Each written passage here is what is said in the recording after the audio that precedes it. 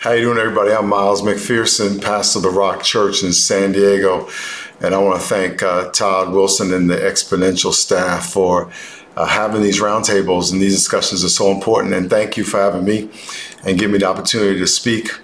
I want to preface my comments by stating the goal. Every conversation needs to have a context and clear definitions of what we're talking about. But I want to frame the context of not only my comments and discussion you're going to have after I speak, but all these discussions. And biblically, the reason we're doing this is so we can engage in loving relationships. The number one commandment, Jesus said, is to love God with your heart, mind, and soul, and love your neighbor as yourself. And at the end of the day, all of this is to get us to love one another. I know there's a lot of political language that goes behind racial divisions and what we're trying to accomplish. But at the end of the day, in the kingdom of God, if we would love each other, all this is solved. And so we are learning what are the blind spots that are preventing us from doing that? What are the social narratives that we believe, the stories that have shaped how we see the world and how we view others? All we're doing is trying to figure out how to get past all that and how to acknowledge those things and love one another. So my topic is the same thing. I'm trying to give you tools and encourage you to fulfill the greatest commandment, the second commandment, better. And what I'm going to say is going to come out of my book, The Third Option, which I'm going to read to you here in a minute because there's something here that's very relevant to what we're talking about. But I want to start by telling a story. How many of you sitting around your table, if you look around the room to all the people who will respond, how many of you are right-handed? Just lift up your hand and just lift up your hand real quick. So if you look around the room, my guess is that 80, 90% of the people in the room have your hand up because most people are right-handed. And I want to tell you, keep your hands up just for a second. I want to tell you that the world was made by right-handed people for the most part, but on behalf of right-handed people, to make life easier for right-handed people than left-handed people. Now, I'm left-handed. How many people are left-handed? All right, we are our own group, and we're at disadvantage. Now, let me explain this to you. When you were in school, your desk was on the right-hand elbow. And if you're right-handed, you probably didn't even realize that was the case because as left-handers, we didn't have that. But when you were in school, your arm was on right-handed. The desk was on your right elbow. So you could put your elbow on the desk and write without having to even look at your paper because you had your hand braced on the desk. As left-handers, we're out here in space trying to draw our name, getting ink on our fingers from going across the paper. And you can actually brace your arm, write your name, do your test, and talk to the girl next to you. We couldn't talk to the girl because we had our elbow out here in space. If you're right-handed, you can get any golf driver at every golf shop because they made them all for you. There may be the brand name or the one that you can get, that special one for me as a left-handed, but I might have to go to golf shop, or maybe order online and get it specially made and have to wait 3 weeks. If you're right-handed, you can go to any sporting goods store and get a catcher's mitt for a right-handed person. And while you're home playing catch with your daughter, your son. As a left-hander, I'm driving around town trying to find my mitt because they don't make a whole lot of left-handed catcher's mitts. If you're right-handed, we shake with your right hand. I gotta accommodate because I'm left-handed. The world was made by right-handed people for right-handed people. Now, is it malicious? Not necessarily. But you as a right-handed person have the advantage where things that are right-handed are readily available to you, scissors and all kinds of things, they're readily available to you. When as a left-handed person, we have to make 1, 2, 3, 4 extra steps. Now, it's called right privilege. It doesn't mean that right-handed people hate left-handed people. And it doesn't even mean that you as a right-handed person are even aware. You may just now becoming aware of the advantage you had of being right-handed. But your ignorance to your advantage doesn't remove the disadvantage of the left-handed person. When the left-handed person is telling you they're driving around trying to find a catcher's mitt, you might be thinking, what took you so long? I got mine right away. And you think they're actually making it up because You have never had that disadvantage of having to go to 3 sporting goods stores. You never had that disadvantage of going to 3 golf shops. Everything was right there at your fingertips because it was made for right-handed people. Right privilege doesn't mean that you hate left-handed people. It doesn't mean that you are trying to hold the left-handed person down necessarily. But it does mean you have an advantage because culture accommodates your preference of being a right-handed person. When we talk about privilege in society, privilege is really about the dominant culture accommodating itself over the minority culture. Context. Racism is when you see the image of God in someone less than you, and all over the world, people do that for different reasons. Whether in Africa it's tribal, it's black on black, it's tribal. In India, it's caste system.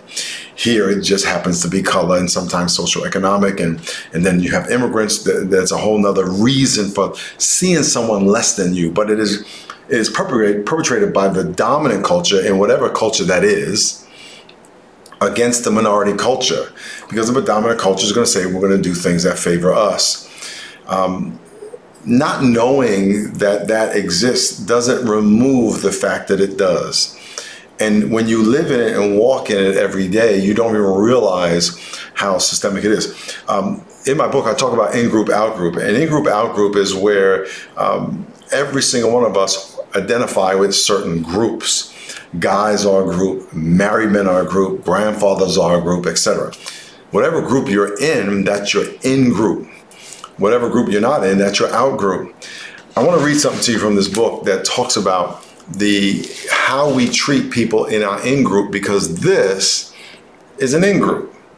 Your color is an in-group. Your predominant culture is an in-group. What it says, this is called in-group bias. I am more comfortable with those who are like me. I am more inclined to spend time socially with those who are like me. I am more patient with those who are like me. I give the benefit of the doubt quicker to those who are like me. I express more grace when mistakes are made by those who are like me. It is easier to communicate with those who are like me. I assume I will get along easier with those who are like me.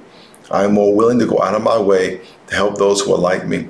And I possess more positive assumptions about those who are like me. If I walk into a room and I see people who are part of my in-group, they're all pastors, they're all guys. As a football player, they're all football players. I naturally will gravitate and feel comfortable because I'm familiar. If I'm right-handed, if I go in a room and see people who look like me, I'm going to be more naturally inclined to have more positive assumptions about the people who are like me. This is what we do. So I want you to imagine the dominant culture that has the right-handed culture, the dominant ethnic culture has created a culture that favors them because that's who they are. And part of that is giving in-group bias to the people who are like you, whatever that is. If I walk into a room, I'm going to give in-group bias to my football players. It may not necessarily be malicious against baseball players or basketball players. But it is what it is, because if I give in-group bias to the people who are like me, whether it be my occupation, my ethnicity, I automatically give out-group discrimination to the people who are not like me. The opposite is true. I am less comfortable with those who are not like me. I am less inclined to spend time socially with those who are not like me. I am less patient with those who are not like me. I don't give the benefit of the doubt to those who are not like me. I offer less grace when mistakes are made. It is more difficult to communicate with those who are not like me. I don't assume I will get along with those who are not like me. And I am less willing to go out of my way to help those who are not like me. And I possess fewer positive assumptions about those who are not like me. Privilege, another way of saying that, is advantage. And when you are part of the dominant culture, and you are always around people who are like you, and you're always around people who you have positive assumptions about, more positive assumptions about, and they have more positive assumptions about you, there is a different experience than when you are part of the ethnic out group.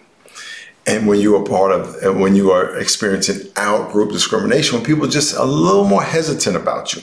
They don't give you the benefit of the doubt because they're not like you. The beautiful thing is that we can create people from our out group to be our in group. by just finding something that's similar, which is another talk. I was talking to a president of a university, a president of a ministry, and I'll end with this. And he's white, and he was having a conversation. We were talking about race, and he was having a conversation. Tell me about a conversation he was having with someone on his board who's black. And the person on his board who was black was talking about this very thing in different terms, but being discriminated against. And the white executive said, well, if I went to this neighborhood, I would experience the same thing. So it's the same. And I said, well, the only difference is you have a choice. You have the advantage or the privilege of avoiding those neighborhoods. You have the privilege and advantage of avoiding being the other or the out group in a room. People of color do not have that choice. So whenever we walk in a room, we are always in the ethnic, not always, usually in the ethnic out group. It's probably true in the room. I don't know who's in that room where you're at now. But if you're part of the ethnic out group, and the people of the dominant culture are used to giving, feeling more comfortable people like them, less comfortable people not like them. The experience for the left-handed people will be different than the right-handed people. So privilege is not that you have more money. It's not that you have things just given to you. It's just when everything's equal,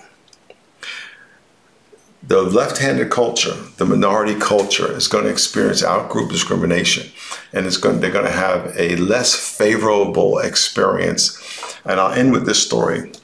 The president of the Toronto Raptors is a black man, Masai Ujiri.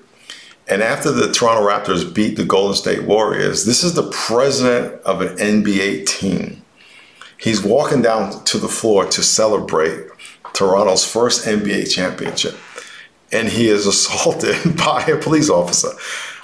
And he has credential. This is a man who has gone to the highest level, and yet he was just treated like just some black guy. And so when all things are equal, even though you may ascend to a very high level, if another guy from majority culture is at that level, there is a disadvantage to the person. The person who is of the ethnic out group is going to often experience out-group discrimination or the disadvantage of being in a left-handed person in a right-handed culture. Hopefully this helps you. God bless you. Hey, Exponential, it's Peyton Jones here. I want to welcome you back to the Divided No More resource talks. We have a resource kit, by the way, called Divided No More, and I want to encourage you to pick that up if you haven't already, but this will be in there, but this is a bonus. And today I've got a really cool guest with me. After we've watched Miles sharing about what he was sharing about, I want to introduce my guest, Santiz Beatty. Welcome on. Hey, thanks, Peyton. So good to be with you, man. Thanks for having me.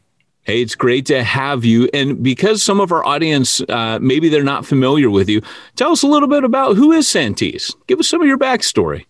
Yeah. So I've been in ministry for about 20-something years. I started out ministry really in the university setting, so working at a college campus, doing diversity work and higher education related to racial reconciliation, justice, et cetera. And then felt called to ministry as a youth pastor in a predominantly black church, right? So I'm in this black church. I'm at this predominantly white school. So you could see how there might be some tensions. It felt like one didn't want to deal with the other.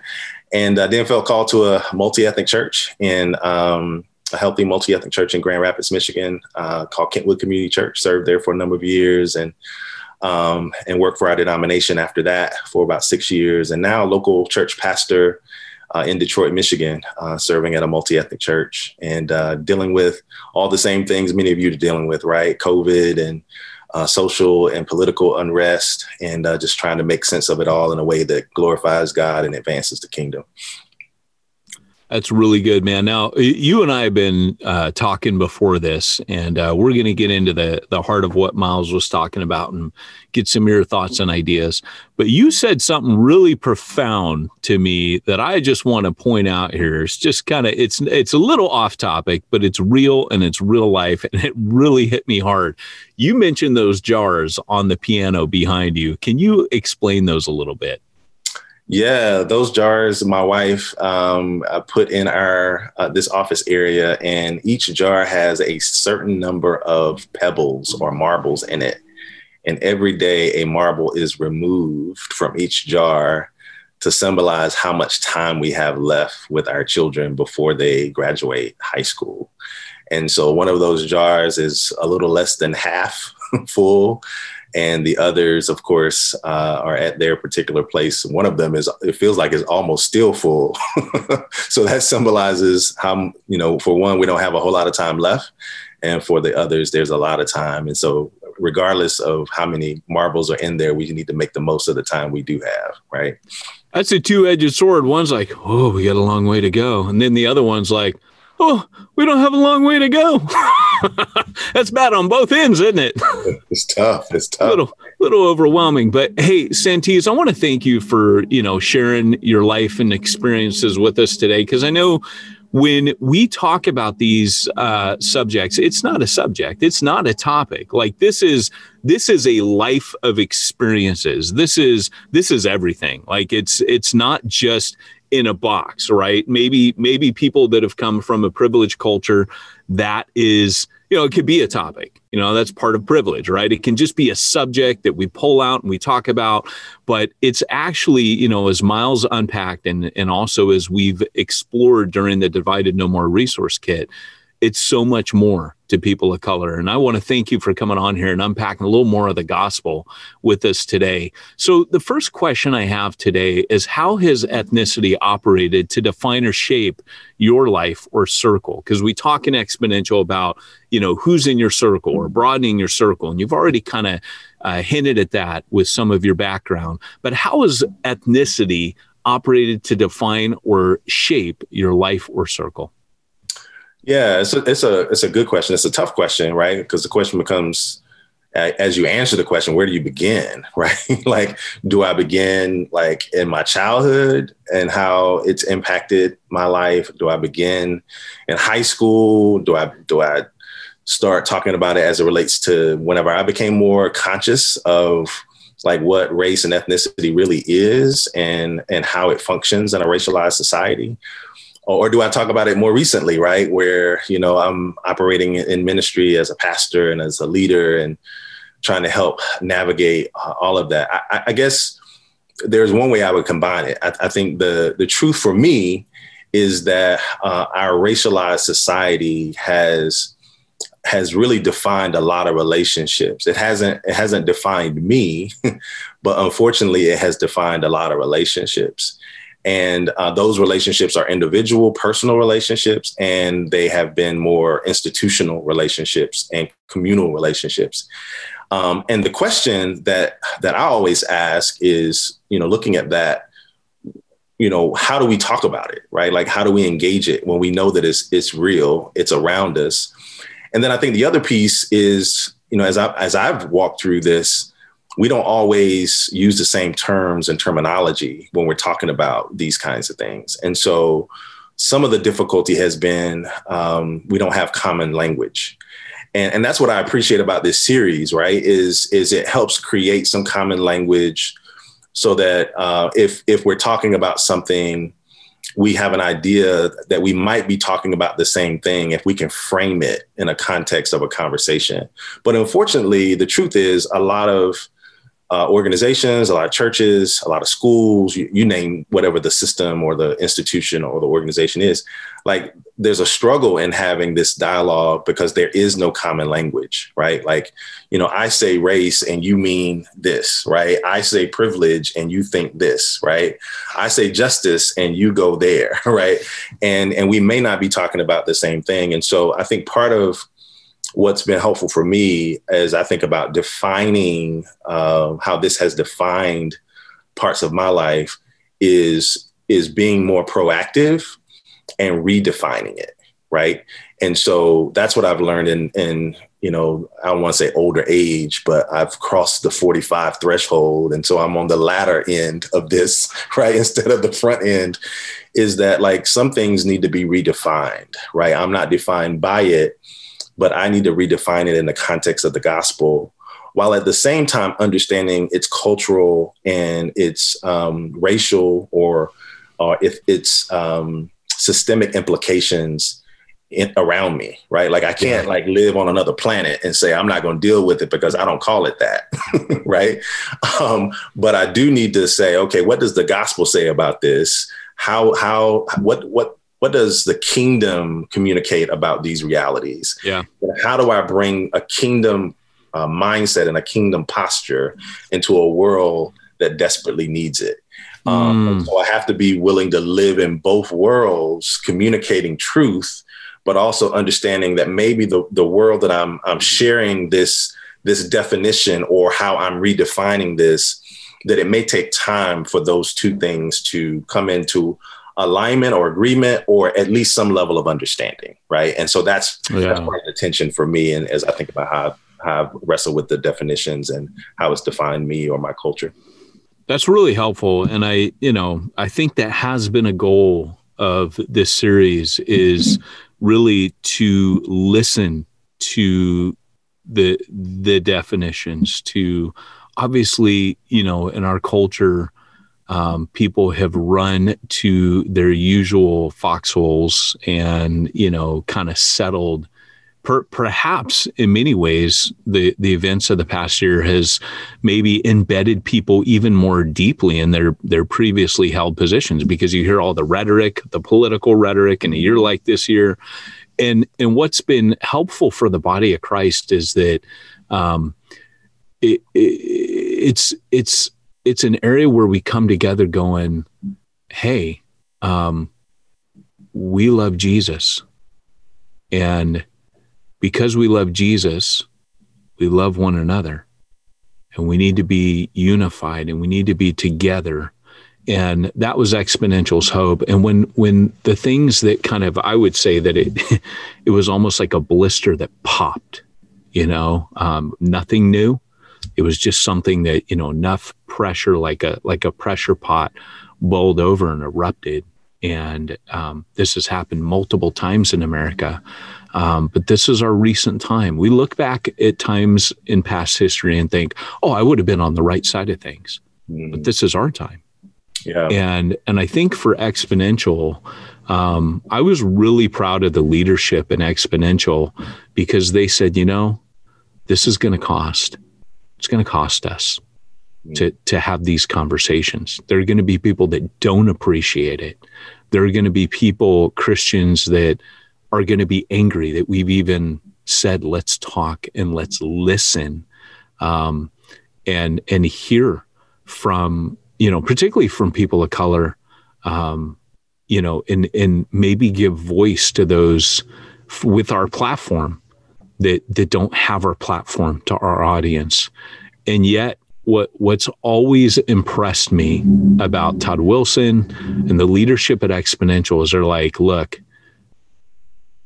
multiplication is going to suffer if we don't come together and figure this out. And 100%, I mean, I would agree. I'm sure you would. But in this, there has been a journey from the very first episode we did to even now where if you had come on earlier, there was a lot more work to do. If people have followed through this, they've heard a conversation. This is the second time we've encountered Miles on the chronology. I don't know how people are listening to this in the resource kit, but the reason all that preamble right there, Santis, is I wanted to ask, because we have defined 12 topics, and that's why what you're saying resonates. But what would you say when you say there are terms that need to be defined? I think it's really helpful at the back end of this series to ask you, what would be some terms or some things that you're like, look, this is a really helpful, and there's no right or wrong answer on this where we're concerned. I would love to hear your perspective on what terms you feel are helpful definitions, terms with helpful definitions that we should all come together on and understand kind of, as one. What would be some helpful definitions that you mentioned? Yeah, I think thank you. I think they're laced throughout the series, right? Like terms like white privilege or privilege, terms like unity, like what does that mean? Things like love, like what is that exactly, right? Like we talk about it like it's a picture on a wall, but love is a verb, right? Too, right? It's an action, it's a commitment. And I think there are also a lot of different things like race and racism, justice, systemic racism. Like, what is that? Culture, when we say culture, like, what do we mean? Like, all of these different things are terms that have been laced throughout the series that it's important to, and to remember, like, for example, even as there are multiple people who talk about the same term, there might be different ways of approaching it, right? And so, for example, a African-American guy who talks about a topic may see it very differently than I do. And we're both African-American, right? And because, African-American men are not monolithic, neither are white men or white women or Black women, right? And so, finding ways to broaden our understanding and not lock into one, but to understand that there are different ways of seeing this. So, for example, in Nairobi, Kenya, our approach to multiplication may be very different than it is in Detroit, Michigan. It's not that one is wrong and the other is right. It's contextualized. And so let me understand what works in Nairobi. Let me understand what works in Detroit filtered through the lens of God's word, because there's some things that are going to work in both places, right? But then there are other things that culturally may need to be rethought, reimagined because of the context that we're in or the season that we're in, right? Like what's happening right now in the US in the midst of a pandemic would be very different than what was happening a year ago this time. Same country, same people, just a different experience, right? We see the world differently now because of the pandemic. And I think some of these terms that we're talking about, we have to have the level of research and fortuitousness to look at them through that same kind of lens. Some of them will stick and stay, and some of them will evolve, and they'll evolve because of our context. We don't look at some things the same. Like we'll never look at an election the same way. Right after this election. That's true. Good, bad, or indifferent, whether you're on one side or the other side, blue or red, it doesn't matter. We will not look at an election the same. That's true. And so the same is true about these terms. We need to be able to see them, unpack them, but also contextualize them. Yeah, so appreciative of that, because listening is the key. And you mentioned verb, love being a verb, and listening is a loving thing. And I think that we do need to listen. And, one of the things that, as you're saying that, I'm thinking, man, you're a pastor in Detroit. I'm just thinking of tons of people I know that are people in, white America, that if they went and lived in your neighborhood and went to church with the people at your church, a year from now, they'd come back and see everything completely through new eyes because of that contextualization. We had Bob Roberts on one of our shows. We have a show called Frontlines with myself and Daniel Yang. And Bob Roberts Jr. Reaches out to Muslims a lot.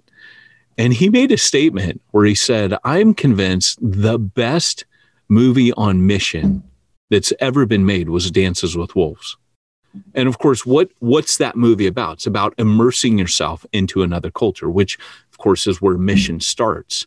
So this is the thing that to me, is so helpful. Is they're probably many of our listeners and many of our audience are not ever going to go live in Detroit and go to your church, but having you on here is like a shortcut where I can borrow your perspective. I can try to get inside and very lovingly try to understand from the experiences and where God's brought you and where he's taught you and, the way that you've been shaped by all these things. And so, that's huge, but that immersion is a big deal. And I wish we could do that. I wish we could just play musical chairs with America a little bit, get everybody to shift around. But this is the best we can do at short notice. Right. So, I think the tension though is like, I agree with, Dances with Wolves is a powerful movie. I think the tension is in that film is around the area of like, you never can shortcut relationships. Right. And so like trying to help walk through this.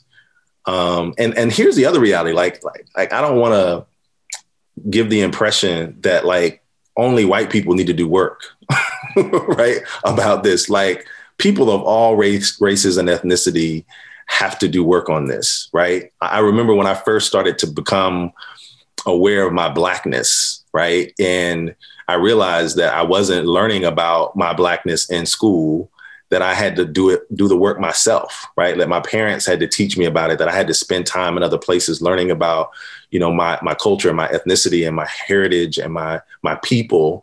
And that takes work. And I think the other reality is that all of us need to do that kind of work, right? Is how self-aware are we culturally? How self-aware are we relationally, emotionally? And all of that impacts our ability to walk through these kinds of conversations. I was dealing with something recently where there was a leader who had been hurt, and he had been hurt by other believers, other pastors, other leaders who said they loved him, right? Who said they loved that they loved the work he was doing and all that kind of stuff. But he had been hurt. And we're now doing some more things together, trying to figure out how to navigate that hurt, and the hurt reemerges, right? And so how do we emotionally help him deal with his pain, but also contextualize what's happening right now? And this was a white pastor, not a Black pastor, right? And so how do we help people walk through not just hearing about it from other people, but doing their own work, right? Like we talked about earlier, the whole idea of reading, like reading is a really important part of it, but it's not the only thing, right?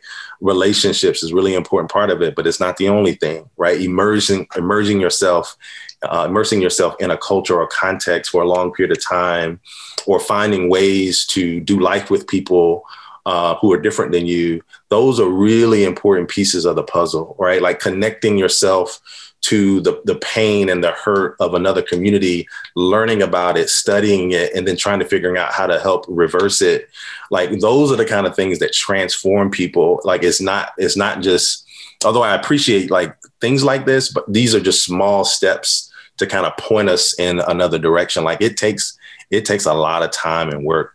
And here's the unfortunate reality. We don't want to do the work, right? We want the microwave multi church. We want the microwave diverse staff. We want the microwave diverse, community, and it just doesn't work that way. Like it's relationships. It's kingdom, and And even Jesus, right, struggled dealing with relationships with people, and trying to teach and trying to give kingdom mentality to his disciples. And I think we'll struggle with the same thing. That's really good. The hard work is those 3 R's: reading, relationship, and then I would call it relocation, but we'll say immersion, just in case people immersion into another, the 3 R's, right? The reading, writing, and arithmetic. But, here's the thing, Santiz, as we're talking about that, thanks for those very practical steps. As we go back for a second, I don't know why I'm stuck on Dances with the Wolves, but that really highlights the privilege, doesn't it? I mean, he realizes that these the indigenous people here, they are powerless. Right. That is kind of what privilege is to a certain extent, is there is an advantage. And we talked about the fact that this idea of Miles is talking about privilege. Let me ask you this very practically: what steps can we take to become more aware of privilege? Well, I think one step is to always remember everybody has power. Everybody has something to offer. Everybody has value. And when we're in a position where a group of people are not seen that way, or are not perceived to have those things, it is partially our responsibility to highlight or to point to those things, and to be a vehicle that helps reveal what's already there, right? So in the whole idea with Dances with Wolves, the people, the indigenous people, the group that he was connected to, they were very powerful. They had a lot to offer. They had a perspective of the world that was extremely important. The problem is other people didn't see the value of it, right? And I've said this before, like, we violate what we don't value. And so when I don't value you, then I take liberties, right? Or I ignore, or I dismiss, or I tell you that you need to do it my way, right? And I think that's one of our tensions of privilege is stepping back sometimes and asking the question, do I see the assets? Do I see the value of this group of people? Do I see what God has placed in them? Do I see the image of God in them? And I'll never forget, I was preaching a message on this topic at a church that I deeply love. And I was just, going in on just the whole aspect of, doing life with people. And, you can't have a multi-ethnic church until you first have a multi-ethnic life, and And end of the message, people praising God, and we're shaking hands as people are leaving. And this older member says to me, you had me, I was with you until you started talking about Muslims. And basically what I said is just to use for our time. There have been different parts of our history in the evangelical church where we've reached out to different groups of people, and we've seen transformation happen in different parts of the world. And more recently, that group of people that we've turned towards has been people in the Muslim community. Like, that is the next group that it feels like we must overcome our ability, how we distance ourselves from them. And so she said, I was with you, black, white, I was with you, but I wasn't with you when you said Muslim. And then she looked at me and she said, and that bothered me, that I was not with you. And so the question becomes, who is that group for you, right? For some people, is Muslim. For some people, it's the gay community, the LGBTQIA plus community. Like, what's the group for you that is hard for you to love, that is hard for you to, you don't have to agree with them, but it's hard for you to really listen to them and love them in a way that is kingdom minded. And if there is that group, then how do I create opportunities to listen? Can I go? I'll never forget, I was teaching at a college and I told my students, we're going to go to an organization, we're going to go to an event organized by the Daughters of the Confederacy. We're going to go to an event organized by the Sons of the Confederacy. And what I want you to do when you get there is I don't want you to try to say anything about what you believe. I want you to just listen. And one of my students, in the middle of it, she got up and she walked out. She was so angry. And I got up and I followed her out, and I was out in the parking lot. She's like, why would you do this to us? Like, why? I thought you were on our side and all this kind of stuff. And so I said, what's the problem? And she began to talk about how wrong the group in there was. And I said to her, do you believe that they think they're wrong? And she said, no. I said, well, they can explain why they believe what they believe. And what I want you to learn to do is understand that. You don't have to agree with that, but you need to understand that. And she went back in and she's been doing civil rights work ever since. But I think part of our challenge is we're not willing to be with people and listen to people because we're so quick to try to tell them what they need to think and believe. And that causes us to have the inability sometimes to reconcile, sometimes to partner. And we have to be willing to do the work of being better listeners, active listeners. That's really good. Yeah. And I think that we've often got, this issue where, within the church, there are certain ways in which the church is by nature conservative. There are also places where the church by nature is radical.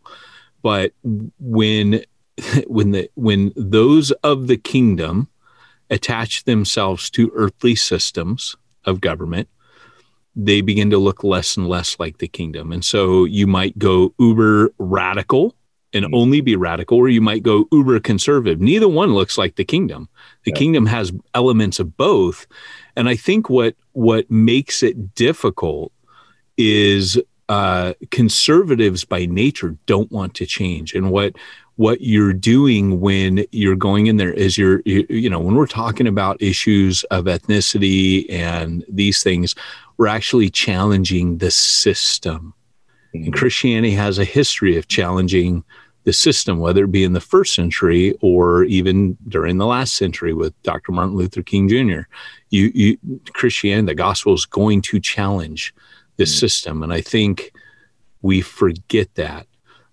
What are some helpful ways that, besides listening, what you just mentioned, what are some helpful ways that you think the church can challenge this system, the status quo, things that maybe are needing to change, but conservatives don't want to change? And maybe the question on the other side is, what are some areas where radicals maybe are going too far in thinking, oh, we're changing things, but maybe that's getting away from the gospel as well. Both systems attach themselves to earthly powers in a way that's not helpful. What are some ways that the church can be a part of the proper kind of change in society? Well, I think anything that we cannot critique, we have made an idol. And so one question that I always ask someone is, are you able to critique it? Are you able to talk about the positives and the negatives? Are you able to talk about the good and the bad about it? And if you can only talk about the good, or if you're talking about something else that you don't agree with and all you can talk about is the bad, then you've walked into an echo chamber and you've made something else an idol. And so one thing is like, let's talk about what's good. Like, one of the things I appreciate about the college setting is we would debate all the time, right? Like, you would have people who disagree with each other, professors who had different viewpoints. And sometimes it happens in seminaries, right? Where, you have people who think about things differently, and we can talk about it. And when at the end of the meeting, the workshop or whatever, we go home, we love Jesus, right? Like, we don't think bad of each other. But like in the church, you start like challenging how somebody thinks about something. It's almost like it's heresy, and you don't love Jesus anymore. So I think one of the things that we can learn to do is to be more thick-skinned, and to be willing to be challenged. I remember whenever I was in college and I was taking an ethics class, and somebody who was a Jehovah's Witness was in my class, and somebody else who was Muslim, the Nation of Islam, was in my class. And we began to talk about these whole concepts of how some of their, like, the beginning of their faith works that's different than Christians. And it was a revelation to me that, like, the Nation of Islam, with people out selling bean pies and the final call and interacting with people at traffic lights, like, there's a purpose for that, right? And it's not really to proselytize. It's not really to sell you on anything. The same is true with Jehovah's Witnesses who come to the door. It's not really to make you a Jehovah's Witness. The goal is to put new people to the faith in a space where their faith is going to be challenged, right? And where they have to learn to explain what they believe and why they believe it. And as I'm sitting there with this Jehovah's Witness and this guy who's in the Nation of Islam, I'm asking myself the question, like, what's the thing for us as Christians that challenges us on what we believe, right? What is that thing? Is it just going to church? Is it being in Sunday school with people who already believe what we believe? Like, what do we do? And the reality is that's what sometimes causes us to be so poor at discipling other people and evangelizing and being able to, walk in a world of apologetics, is we don't really always know what we believe and why we believe it. And so that's why we're so defensive when people challenge us, right? Because, like, we don't get challenged very often. And so, okay, the best thing that I can do is take the ball and run. Or, like, if I'm in the park, like, it's my ball, we're not playing no more. Or, I can demonize you and say that you're a bad person, but I don't have any idea of how to communicate. So one of the powerful things about John 17, which was one of the passages that we use this past year at Exponential is in John 17, when Jesus talks about us becoming one. He communicates, like, through these two hina clauses, that is one of our greatest apologetics, right? Is that we would become one. So why is that a great apologetic? Not just our unity, but it's the work that we have to do to become one. Like, it's not just the Holy Spirit that does the work, it's us that has to do the work to become one. And if we walk through that process of the Holy Spirit transforming us and reshaping us and challenging us, if we can do that to become one, we are well equipped to be able to face a world who is asking those deeper questions, and we become the embodiment of it as well. And so the problem sometimes is we're not used to being challenged. So I would say, allow ourselves to be in spaces where we can be challenged. That's a huge piece of it. And not to win the argument, but really the more important thing is to win the heart.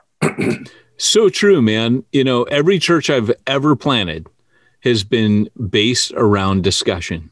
There'll be preaching, there'll be worship, but like literally every church I've planted sits in circles in small groups. We don't sit in rows, and people are allowed to talk. And that does exactly what you talked about, which allows people to interact with ideas and the gospel and working these things out, non-believers sitting in their midst. Because I think the university that you and I went to has changed. I think now that universities are losing the ability to discuss. We now have safe spaces. We have people blasting foghorns when they don't like ideas. The flow of ideas is no longer welcome, right? People get quickly labeled or shouted down, or we hear we can't have this person come or that person come to the university. I believe that we're actually producing a culture that can't communicate anymore. And that perhaps is where the church can be that light, can be that oasis in the middle of a desert of thought, you know, where the church can say, hey, we can interact here and we can handle that.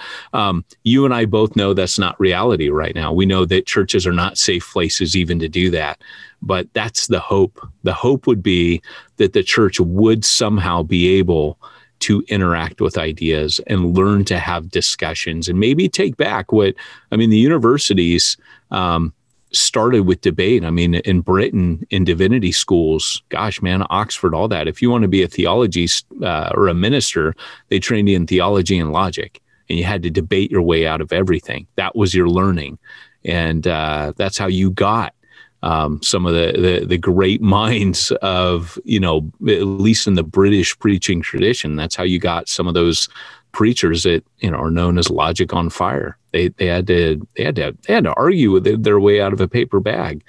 But I wonder if that's something that the church can reclaim in these days. Yeah, I think Paul does a great job of teaching about it, right? When he goes to the church in Athens, or he goes to Athens, and, you know, some argue that he took the poets and the writers of that day, and he unmasked them by using their own culture and their own poetry and their own music. And that goes back to our willingness. We got to understand people well enough. Like, even in apologetics, like, you can't really win an argument until you understand the context of the other person's position. And I think it's true. The reality is sometimes we don't even know the position. And so we're just like throwing stuff at the wall, and you know, and it doesn't connect. And like, when people see that, it's like, man, they're being lazy, right? Like, they're not even doing the work of understanding who they're speaking with. And so I think that's, and that goes to, I think, one of the questions you were asking. Like, I would encourage people to find out, like, what are some of the pressing issues in your community? You might already know what they are. Like, maybe it's food deserts, maybe it's poverty, maybe it's literacy, you know, maybe it's racial injustice, maybe it's issues that, you know, some of the tensions with police, maybe it's, you know, other issues related to immigration or what have you. And like, find ways to sit at the feet of the people who are leading in that movement, right? Find ways to be mentored by them and to be coached by them. And I think it's very, it's humbling to sit at other people's feet who know about something that you don't know about. Like, I remember when I was in youth ministry, like I would know all the latest songs and all the latest videos and TV shows. Like, I don't know all that stuff now. And so now, like, I don't have time to do all that research. So I gotta go to people who do know, right? And start asking them, okay, so what's up with this? And who is that? And are they even good? You know? And so we have to be willing to do the work and not just distance ourselves from it and say, since I don't do it, it's not important. But take the time to learn. And so one question that I've asked myself all the time recently is like, who's mentoring me? I'll never forget, one of my mentors asked me a question one time. She said, because we were having this debate, and it was the first time I'd ever had a female mentor. She says, I want you to go back home or your office or wherever most of your books are, because she knew I love to read. And she said, I want you to pull off the shelf all the books that are written by women or that are written by people of color or people who are not Black or white. She said, pull all the things off the shelf. And I was like, I got this. You know, I've been doing multi-ethnic stuff for a minute. You know, I'm good. You know, I go back, I start pulling books off my shelf. And, you know, I realize, oh, my gosh, she's right. Like, most of the voices I listen to are men. And most of the book on my shelf at that time were mostly white men. Right. And so I'm like, my goodness, like, my perspective, and it's not that I don't like white men, right? my brothers as well, but like, I have been shaped. How I see theology, how I see leadership has been shaped that way. And she said to me, I called her on the phone afterwards in tears. And I said, you're right. Like, I did not realize how much I was shaped by a few voices. And it's not that white men are monolithic or Black men are monolithic or Black people are monolithic, but like, what about Watchman Nee? Like, what about a Chinese theologian? Why am I not right? Like, and so those are the kind of things that like expanded my view and helped me to see the world differently. And so now when I'm talking to someone, I'm almost having to like translate, because it's like, yeah, I hear you, but I know people who don't think that way.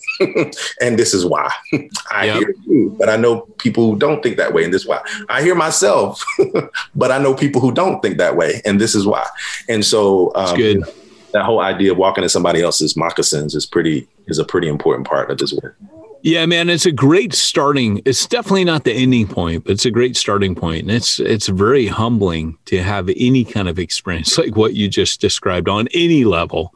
But on this level, appreciate you sharing that, man. So, hey, Sentez, I want to thank you for joining us today for this conversation. It's been an important conversation. It's been a great time to come in to the conversation, kind of particularly towards not the end, because it'll be ongoing, but we've got so much mileage. We've got 12 of these definitions behind us already. And I appreciate you kind of fleshing some of it out for us. Sentez, if they want to get in touch with you or follow you or hear more of your thoughts on this, where can they get in touch with you? Yeah, well, they can go to our website, mosaicmidtown.org. Can email me at Santez, SANTES .Beatty, BEATTY at mosaicmidtown.org. Feel free to reach me in either of those spaces. Well, thank you so much. And on behalf of Exponential, I'd like to thank all of you for tuning in today. I'm Peyton Jones, and I've been here with Santez Beatty, and this has been Divided No More. We want to thank you for your interest in it. Thank you for doing your part to see the Church of God multiply. That is our mission at Exponential, and coming together is a part of that. We can't do this separate.